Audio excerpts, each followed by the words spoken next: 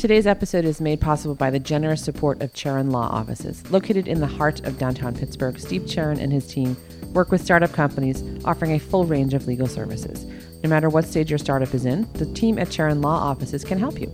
From structuring to developing stock option plans to assisting with fundraising arrangements, Charon Law Offices can guide you through the process. For more information, email Steve at charonlawoffices.com or call 412-880-5633. Visit their website at charonlawoffices.com for more information. Charon Law Offices, from startup to exit and everything in between. You can follow us on Twitter at BroadcastPGH and find us on Facebook at TheBroadcast_PGH and Instagram at TheBroadcast_PGH. Our website is broadcast-podcast.com, where you can find all of our past episodes. If you want to support the show, you can visit our Patreon page at patreon.com/broadcastpgh. If you'd like to sponsor or otherwise partner with the show, we'd love to talk to you. Drop us a line at broadcastpgh@gmail.com. Well, hello. Welcome to another episode of the Broadcast Podcast. I'm your host.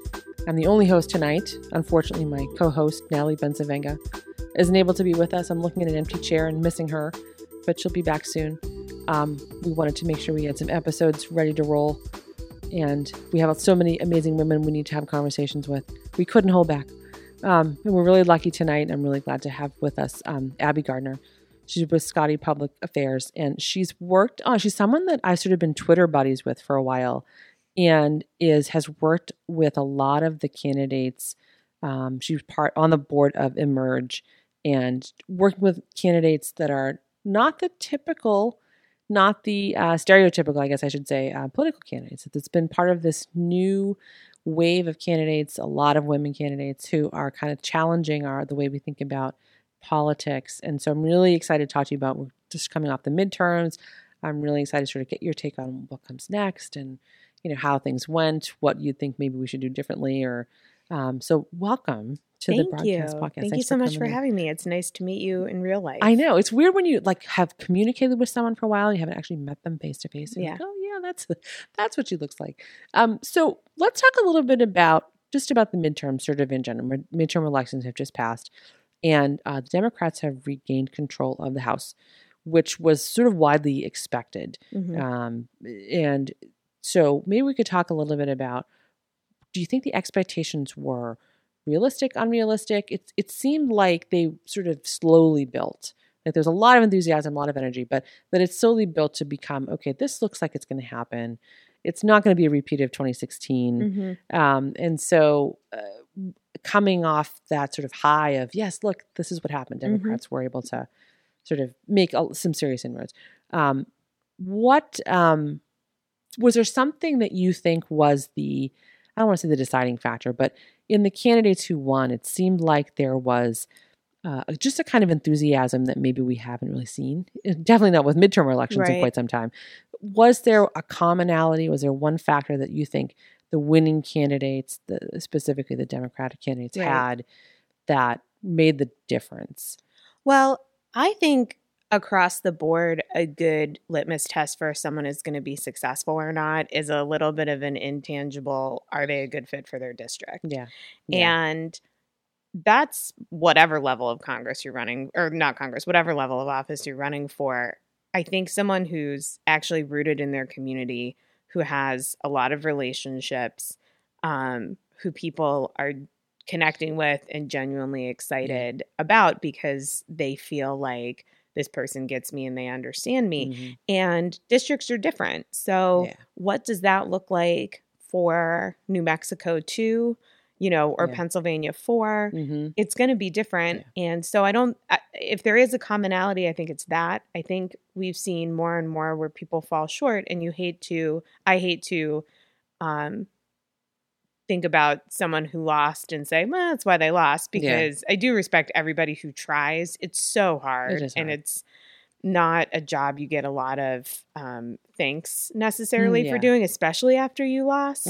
Right. So I hate to look at the losing candidates and be like, you could kind of see that coming. But there certainly were candidates who I would look back at previous cycles and say, Yeah, we used to think that model was a good idea. Mm-hmm. The really rich person Yeah. who was born here but hasn't lived here for a while and Yeah. moved back in the Yeah. last 2 years, Mm-hmm. and the party establishment is really excited about because they can self-fund and they don't have to Yeah. raise money.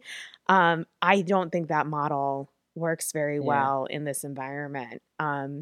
It is easier to write yourself a very large check than Yeah. it is to go out Right. and knock on raise, doors. Yeah. and raise the money. But I actually had this conversation with a different reporter probably a couple months before Election Day that it certainly is easier. It saves a lot of time. Yeah. If you talk to candidates who spend all their time fundraising, they will tell you, I spend too much time fundraising. If I could be out knocking doors Yeah. or doing anything else, that would be so much better for their campaign. And there is something to that.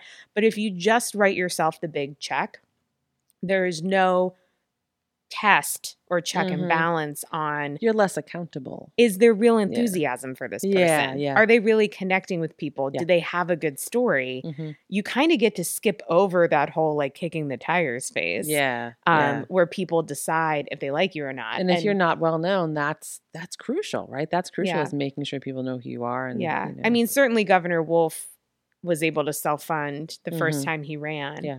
And then people got to know him. They decided they liked him. He's had the benefit of running against some extremely unpopular opponents. Yeah. So, but he didn't have to self-fund this time. People were ready to be there Yeah. for him. So there's certainly still times where the self-funding thing helps tremendously. Yeah. But I also noticed this time where it didn't work. Yeah. And I think that might be an increasing trend when we see so many of these Democratic candidates had unbelievable fundraising success Mm-hmm. online with small donors. That used to be something that only happened with a Bernie Sanders or only happened with a Barack Obama. And now it looks like it can happen lower down the ballot. Yeah. More and more people have figured out how they can connect with a lot of people, ask them for $10. And that can actually really change the game, I think, for how all of this works. Yeah. And I've noticed there was sort of the typical last minute negativity against a lot of candidates, especially against a lot of women candidates. Lindsey Williams is what I'm thinking of locally, who just kind of had this barrage near the end of questioning the legitimacy of her candidacy and, you know, sort of trying to lumber in as a socialist, as making that a bad thing. And, you know, she really withstood an awful lot right near the end, but she ended up winning. And I wonder if, you know, does that, I hate to use one local race as a bellwether for anything. Certainly, you know, it's unique to the district she ran in. Absolutely. And a credit to her for running a good campaign. But I wonder if the self-funded wealthy candidate sort of gone. Jeremy spent $500,000 of his own money. Yes. And so is that model of using the last few weeks of the campaign to go super negative, is that model going to continue? I wonder if that has worn on its welcome. Well, people are really, really tired of it. I do think people are tired of it. I do think people keep doing it, though, because it is effective. I think Jeremy played extremely fast and loose and was incredibly sloppy with how negative he was.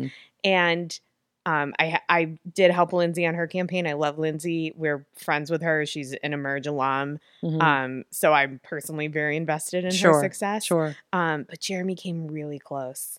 Yeah. You know, 550 votes. And is that how close it was? Yeah, we could have had a bad election night. So, yeah, unfortunately, I don't think the negativity stuff is necessarily going to go away. Yeah. But I do think it didn't resonate as much. I do think it backfired somewhat, and I don't think it resonated as much as he expected it would. Yeah. And I think the backfiring came from the fact that he was this self-funder who was pretending that third-party groups were setting up these attacks. Yeah. And then it was exposed through good reporting that it really was just Jeremy's campaign doing it under another label. Yeah. And I think that exposed who he really is, which was in stark contrast to the positive image he was trying to paint of himself. Yeah. And I think that backfired. I think that turned some people off. Yeah. I mean, I think you can be a sort of gritty candidate who's, you know, bare knuckle, but, you know, be that candidate. You know, right. Own people it, don't right? like a liar. Well, yeah, they don't like people who misrepresent themselves. Like,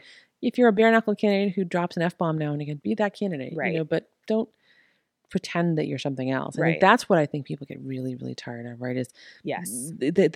I think people are really tired of politicians speaking to them like they're stupid, or like they're dumb enough to be tricked into thinking a certain way. That people are so fed up with, I think, that kind of politicking that hopefully, politicians have learned their lesson from that. But I don't know. I think it's yeah. I mean, everybody has talked about how candidates need to be authentic to really connect with people and be true to who they are. And that's, I think, part of being good fit for your district. But also, yeah, I think it's increasingly hard to maybe get away with some of the two-faced stuff that maybe used to happen in other cycles, but was harder to trace back to the root of it. Well, that's another sort of aspect of political reporting now. Right now, it's the internet has added this 24, not even like a 24-hour news cycle. It's like, a 10-minute news cycle where something can cycle through so fast that things that happened last week seem like they're ancient history, right? So how does that affect a candidate's ability to be, you're always on your guard, right? You always sort of have to be ready to counter something that's going to be thrown at you by your opponent or by another group or what have you. So how do candidates in this cycle or in this sort of this field now who are in this brave new world, who have this constant on, there's always, opposition researchers filming you at every rally and there's all this constant attention. How do you sort of prepare candidates for that? I would say sort of tactically, one thing that perhaps has changed that people do need to think about when they're running more or differently is that the concept of message consistency takes on a whole new level when you are being recorded in any room all the time. Yeah. So while I think it was always important to have the same message regardless of who you were talking to, it was possibly easier to really say kind of one thing when you're with the unions and then a different thing when you're at the Chamber of Commerce. And then maybe you kind of said a different thing, in this meeting or a different thing at this fundraiser. And you can't do that anymore. You better have one message no matter what room you're in, because even someone who's not trying to hurt you, maybe they're trying to help you, they're still live streaming you and putting you on Twitter and Facebook. And they might think they're helping, but first time candidates can be kind of undisciplined with that because they start to realize they want to play to the room and the feedback they're getting in the room, and they see I'm saying something, it's not really connecting with this audience. They're not feeling me. I'm going to change course and start to say something else. And that's not going to work anymore if you are out there 24/7, which you are and you should be. It helps. I mean, if you have a constant online presence, if you have a campaign that can be live streaming and tweeting and Facebook living and sharing what you're doing all the time, that's a good thing. People can find you more easily. They know how to get involved in your campaign. They know what you're about. But it does require that 24/7 discipline. Yeah, that vigilance of just knowing that you're always on, you're going to be held accountable for everything that comes out of your mouth. So you better be comfortable in your own skin because people are going to see it. You can't really fake your way through that. And I think that's really become more evident. It used to be you had to be sort of photogenic to be on television, but now you have to be, if you're faking it, people are going to pick up on it a lot sooner than they used to.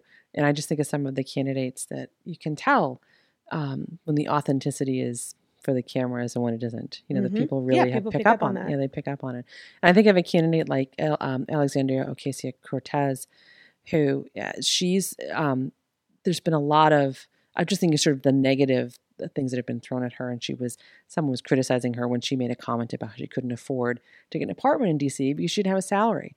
And she really turned it around in a way that was like, well, that's not something to be ashamed of. That's just a reality of, working class people. And I thought like that's someone who's really understands how to be authentic and genuine all the time. So what lessons are going to be taken from 2018 and from the midterms that can carry over for candidates into 2020? And, maybe some of them are, blueprints to be used going forward. Maybe it's just things that no one could have predicted or expected. So what do you expect to see as candidates sort of look at 2020 and think of what office they're going to run for and who's going to pursue the presidency?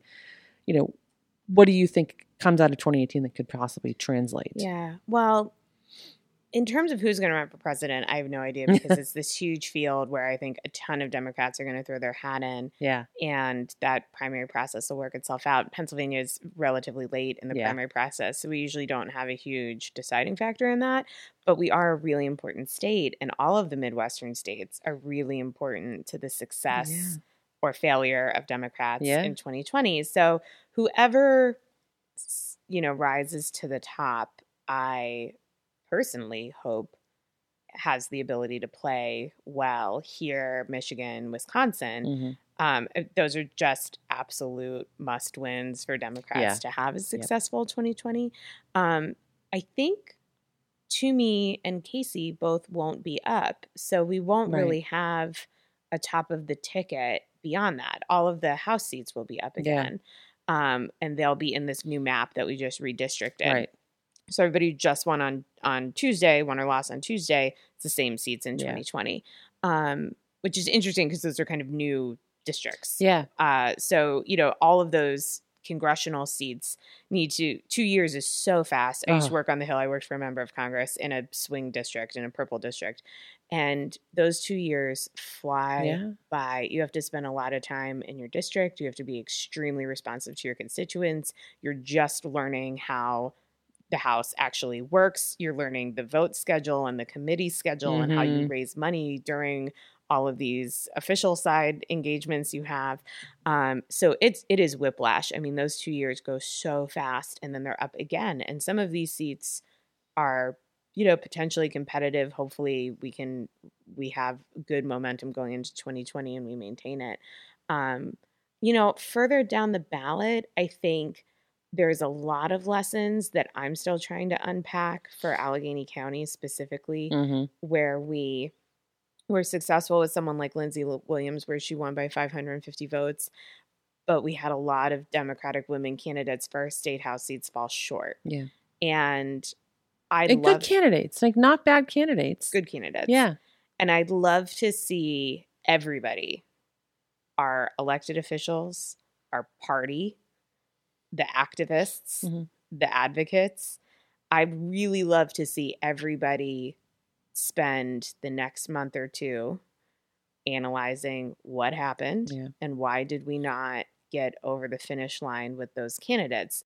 That is why we have the Emerge program. Yeah. So Emerge is a program that started in Pennsylvania. We formed in 2015. It's a nationwide organization. So Pennsylvania was the 17th state. Now we're in 25 or 27 and growing pretty rapidly. So it is this program that is designed to recruit and train Democratic women to run for office with an eye on those lower down the ballot seats, those state House, state Senate. So Lindsay's an Emerge alum. Michelle Knoll, who just ran in the sort of Ohio Township, Swickley, Moon area for state House, she is an Emerge alum. 3 of the Democratic women who flipped state Senate seats last Tuesday were Emerge alums.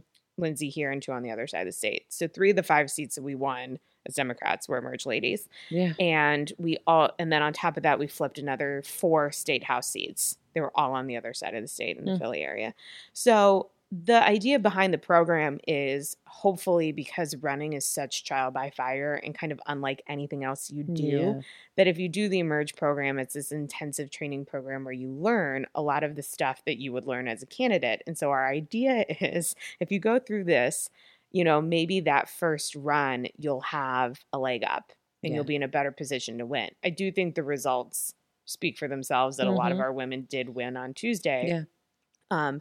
It's a great way to make sure people understand what they're running for. They understand that they have to be a good fit. They understand all the parts they need in place. But even with all that training, we had some people fall short, and it's a team effort. Yeah. We all can do more to support those women, to donate to them early, to help them find good staff, to knock on doors in districts that are winnable. I think we can get easily distracted by, I want to help everybody. So how did you get into this line of work? It's definitely takes a very specific kind of personality to pursue supporting political campaigns and helping candidates. Yeah.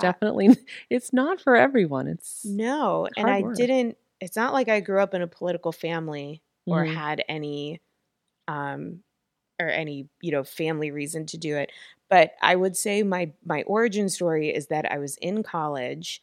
I was a freshman, brand new freshman in college on September 11th, right? I was in class for like 2 weeks when September 11th, 2001 happened. And so not particularly political. We go into war in Iraq. Yeah. Still not very political, not really tracking. I go on this crazy study abroad program where we traveled to all these different countries, and Iraq and 9/11 came up all the time. Yeah. And people would ask, what's the story? And I really didn't have a good answer. So when I came home, 2004 election from the study abroad program, I said to my parents, I think I should volunteer for whoever is running against George Bush. And my parents worked at Alcoa, and they happened to know a guy at Alcoa whose girlfriend was on the Kerry Edwards campaign. That is such a Pittsburgh story right there. Yeah. So know a guy. We know a guy and his girlfriend. I mean, it turns out this guy worked at the White House in the Clinton years, and his girlfriend also worked in the White House in the Clinton years. So these are like very established people. Yeah. And I, having no experience, I don't even think I had a resume. My college job was I was a bus driver. Yeah. Hadn't volunteered on a campaign or anything. I reached out to this woman, and she said, if you can pay your own way this summer, so just want to acknowledge my privilege that my parents paid for me so I could live in Washington, D.C. for a summer. And I interned on the Kerry Edwards campaign. Wow. And she was just an awesome boss. So shout out to good bosses. Yeah. That she was so poised and thoughtful in this incredibly stressful environment. And campaigns are so unprofessional. I mean, there's no HR department. No one's doing performance reviews. It is a mess. And she was just this beacon of, that's the kind of person I want to be. I want to be composed, under pressure, and the person that everybody in the room turns to. I think she was 26 at the time, but she just really had it together. So I followed her to multiple races after that. She kept recruiting me to come work for her. So I worked for her on multiple other races until we worked together for a governor in New York who resigned in a sex scandal, at which point she was ready. She married the guy from Alcoa. Yeah. And they were ready to start a family. And so she dropped out of politics and went to the private sector for a more stable gig. Yeah. And I kept doing the campaigns. So I did a few more cycles. I worked on Capitol Hill for one term for 2 years, from 2008 to 2010, when we were in the majority, and we actually passed a lot of legislation, which was a good time to work on the Hill.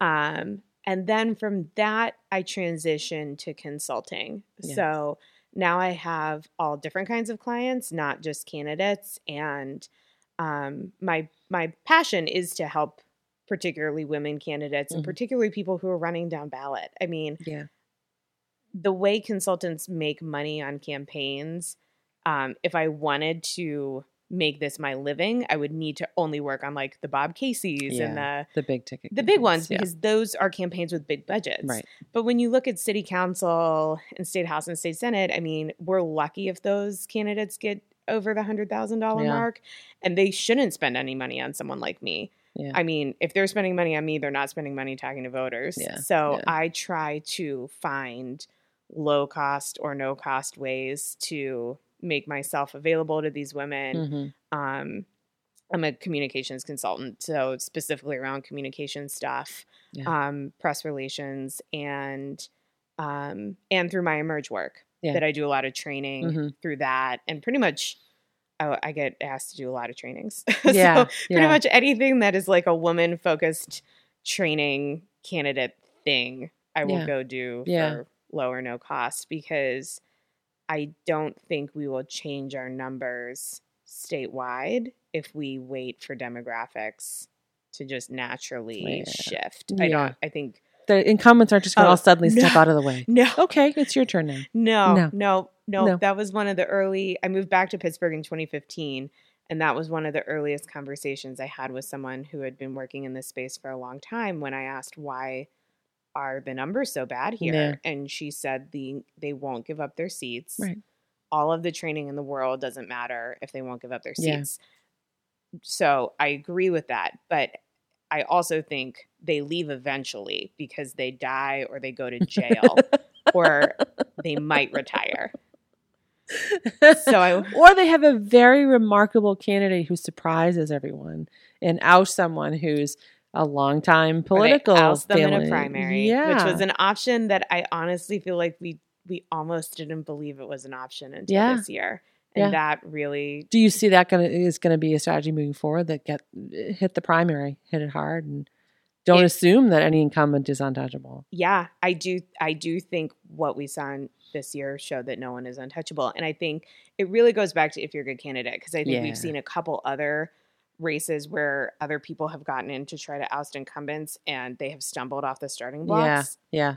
And I almost think Summer Lee and Sarah Innamorato, who we're clearly referencing, almost made it look easy because they won in these incredible landslides. And it's not easy. No. They were remarkable. They were remarkable candidates. And we had Sarah, and I've been trying to get Summer on the show for a while, but we had Sarah on early on in her campaign. And I remember interviewing her thinking she is so poised and so together and so like representative of the voter that her party really needs. And it just seemed to me like she was sort of the perfect storm of a candidate, right? That she really absolutely could potentially beat the incumbent who had been in office for a long time. Yeah, I mean, it's kind of the dirty secret that some of our incumbents, not all of them, have taken this for granted. Yeah. And are, frankly, back to my original point, they are not good fits for the district anymore. Right. There has been so much coverage about what does DSA mean? What does socialism mean? You know, Summer and Sarah got this DSA endorsement. Is that the key to everything? Right. And no, it's not. The key to everything is being a really good candidate who works really hard. And if you're running against someone who has been unchallenged for 10 or 20 years and their voting record no longer represents where their district is anymore, that's the perfect storm. Yeah. Yes. Yeah. You just have a bad incumbent who's vulnerable and needs someone to just challenge them. And they didn't even know they were vulnerable until someone stood up and challenged them. Yeah. And that is a completely different mindset, I think, for Democrats in the city of Pittsburgh. Yeah. The idea that we're going to challenge incumbents is wild. It's been vote for the lesser of two evils for a lot of people for a long time, right? I'll vote for him even though maybe I don't agree with him on 90% of what he does, but he's a Democrat unopposed. or he's normally just are unopposed. Yeah. And when you're living in the city and the primary is kind of the only race that matters. Right. You know, we need to turn out for higher up races in the general election. But, you know, if you live in the city, most of your general election day ticket is going to be unopposed. Right. Yeah. So it really comes down to that primary. And it was a place people were not willing to go, I think, until Summer and Sarah showed the potential. Right. Yeah. And so as you're doing these trainings, what is the thing you think most candidates or would-be candidates have to be talked out of? Is there something that they come to the table and they think, I have to do this, and you have to say, no, really, this is the way you want it? Is there like a common theme where you see you have to kind of untrain people from certain behaviors or certain ways of doing things or certain things they think they have to do? Not to generalize that every woman is the same, because they're definitely not. But I think I do see with a lot of women candidates in particular, a desire to be so overly prepared on the policy. And that, like someone like Erica Strasburger, I worked on her city council election, and she already came into the campaign knowing literally everything there was to know about city council. There was not a question you could ask Erica that she didn't already know. Had her on the show earlier on too. Yeah. Yep. So really what I wanted to work with her is, how do you just be succinct in what are your priorities? Yeah. Because she was already smarter than everybody else in the room. She already knew literally everything. Yeah. So you can't talk to people, regular people, on that level of detail. Yeah. And so she's an extreme example because she worked in city council and knew everything before she ran for it. Even if you're new to office, I feel like there is this desire. You see women candidates who are like clearly A students, and so they want to be so prepared for the test that's coming. I'm doing test in air quotes. There is no test. Nobody actually asks you to answer all of these policy questions in depth, but they will want to have binder level knowledge on every topic and be prepared to talk about it as though they're defending a PhD dissertation. Right. And it's over everybody's head. It's too much content to fit on a website, on a social media post, in a stump speech. Yeah. So as a writer, Yeah. editing is hard. Yep. To be concise is the tough part of It's it. very tough. So because you want to get all this information that you have, but really, what's the information that you need? Just because you have the information doesn't mean you have to have it in there. yes. Yeah. And how you translate all of that interesting policy stuff you learn into succinct priorities that people will remember about you. Yeah. That you look at Michelle Knoll and she was an early childhood educator, and you could remember that she helped kids who were having like early developmental issues. And so she was going to take that knowledge to how we fund education. And she had some really powerful talking points about how we spend so much on the prison pipeline and we don't spend that much on education. And if we flip the spending, we wouldn't need to send these many kids to prison, right? Yeah. So like little memorable things about you and your life story and your experience that connect to policy in a way people will understand. Yeah. It's hard. It's hard. Yeah. But that's how I think you're a successful candidate when it comes to communicating your message versus learning the Encyclopedia Britannica equivalent on every single possible issue. Do you think women are worried about being viewed as single issue candidates, that they're going to be, expected to have certain issues that they champion, education and childcare and family issues? I mean, how do you get women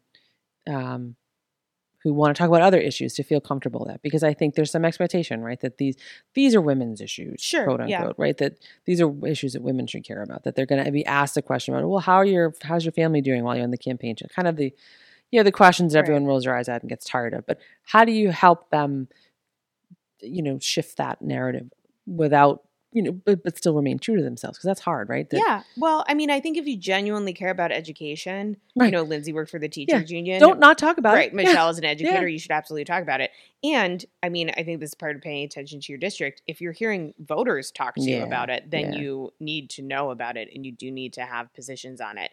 And I really think it comes down to that. What are people, you have to be a good listener if you're a candidate. What are people telling you they care about? What are they telling you they're interested in? Yeah. If you're knocking on people's doors, talking to people at football games on Friday nights, and you're out in your community meeting them, which you have to be as a candidate, and no one ever brings up that they care about abortion, then probably don't talk about abortion. Yeah. Right. Like I care about that a lot, Yeah. but if literally no one's telling you that that's a top issue, but you're hearing a lot about how this nice school district had kids overdose, right? Yeah. Then talk about opioids, learn about it, hear them, hear what they need. What are you missing? What could be doing better for you? Yeah. And talk about that. Yeah. On the kind of dumb, as a woman candidate who's going to take care of your kids while you're out there running. Yeah. I do think those questions in a large part have been shamed out of hopefully a lot of interviews, but just be ready with an answer. It's just part of being prepared. If it comes, they're going to say something nice about your opponent, right? They're going to say some kind of eye-rolly questions, and you just have to be ready to roll with the punches. Yeah. Yeah. And so when you look ahead to 2020, I know you're really tired and don't want to yet, but when you look ahead, do you feel optimistic? Do you feel like there's been a little bit of a shift? Things are moving in the direction you would hope for? Or do you think, it feels like it once has shifted, but also it's still a really big climb ahead for any Democrat who wants to try and pursue the White House? I think I'm optimistic. I check in with myself daily about that. Yeah. So I think when we saw people get so excited about Beto and Stacey Abrams and Andrew Gillum, I have kind of rolled my eyes in the past about the idea that everybody should get to be inspired by candidates because my first campaign was Carrie Edwards. Yeah. And you know what was not inspiring? Being 21 and listening to John Kerry talk about the Vietnam War. But I was like, whatever. Yeah. Sometimes you have to eat your vegetables because I don't know why we're at war in Iraq and the whole world seems mad at us. And I got to work on the Barack Obama campaign in 2007, which was amazing. Yeah. And you do see what the inspiring candidate does to people. I mean, it was like a religious experience at these rallies. People came like they were going to church, and it was beautiful. And I think I have been cynical and dismissive of the idea that everybody deserves that in their candidates because most candidates can't deliver that. He's a once in a lifetime candidate. Like that's not the candidate you're going to manufacture. Most candidates are not that inspiring. Yeah. Right. And if you expect that out of literally every candidate up and down the ballot, you will be let down all the time. Right. However, I think I'm coming around that what we need in our 2020 candidate is a Stacey Abrams, a Beto O'Rourke, and Andrew Gillum. Yeah. Someone who does inspire people and bring that out, because there are voters who don't vote when they don't feel it. Yeah. And we could shame them and we could say, you need to vote every time, but they don't unless they're inspired. And there is polling specifically, I think, of Latino voters, but it was like, why don't you vote in this election or every election? And like 40% of them, the response was, I'm not inspired by any candidate. And so I can roll my eyes and be like, why do you think you deserve to be inspired by every candidate? Barack Obama was once in a lifetime. We just don't get it all that often. Yeah. But at the same time, if that's what they're saying, that they need to be inspired, then I think we have to listen and we need to work on that a little bit. We need to work on it, because the whole discussion around Bush was, we need someone who's electable, right? John Kerry's electable. John Edwards is electable, solid. People will feel comfortable with them. Well, it didn't work. Yeah. And then Barack Obama inspired everybody to believe something they didn't think was possible was possible, and it worked. Yeah. So he was once in a lifetime, but we got to find the next one. And I think Beto and Andrew Gillum and Stacey did show inspiring candidates can totally changed the landscape in a state that you thought was impossible. Right. Texas. Georgia. Yeah. So even where we lose, and I'm trying to be optimistic about some of these seats in Allegheny County that are still keeping me up at night. Even where we lose, if we made that progress and we got a lot closer, that it can happen in the next cycle. That all of that work you put in, we just have to keep building on it and use that momentum to take us over the line in 2020. And I am optimistic that it's possible. Let's leave it there. I like that as a good end note. Abby, thanks so much for coming on the show. Thanks for having me. It was fun to talk to you about this. Yes, it went by really fast, right? Yeah. Good to talk for another hour.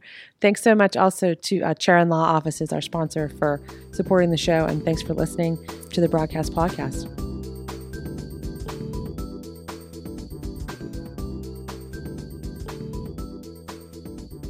The Broadcast Podcast is proud to be a member of the Sorgatron Media family.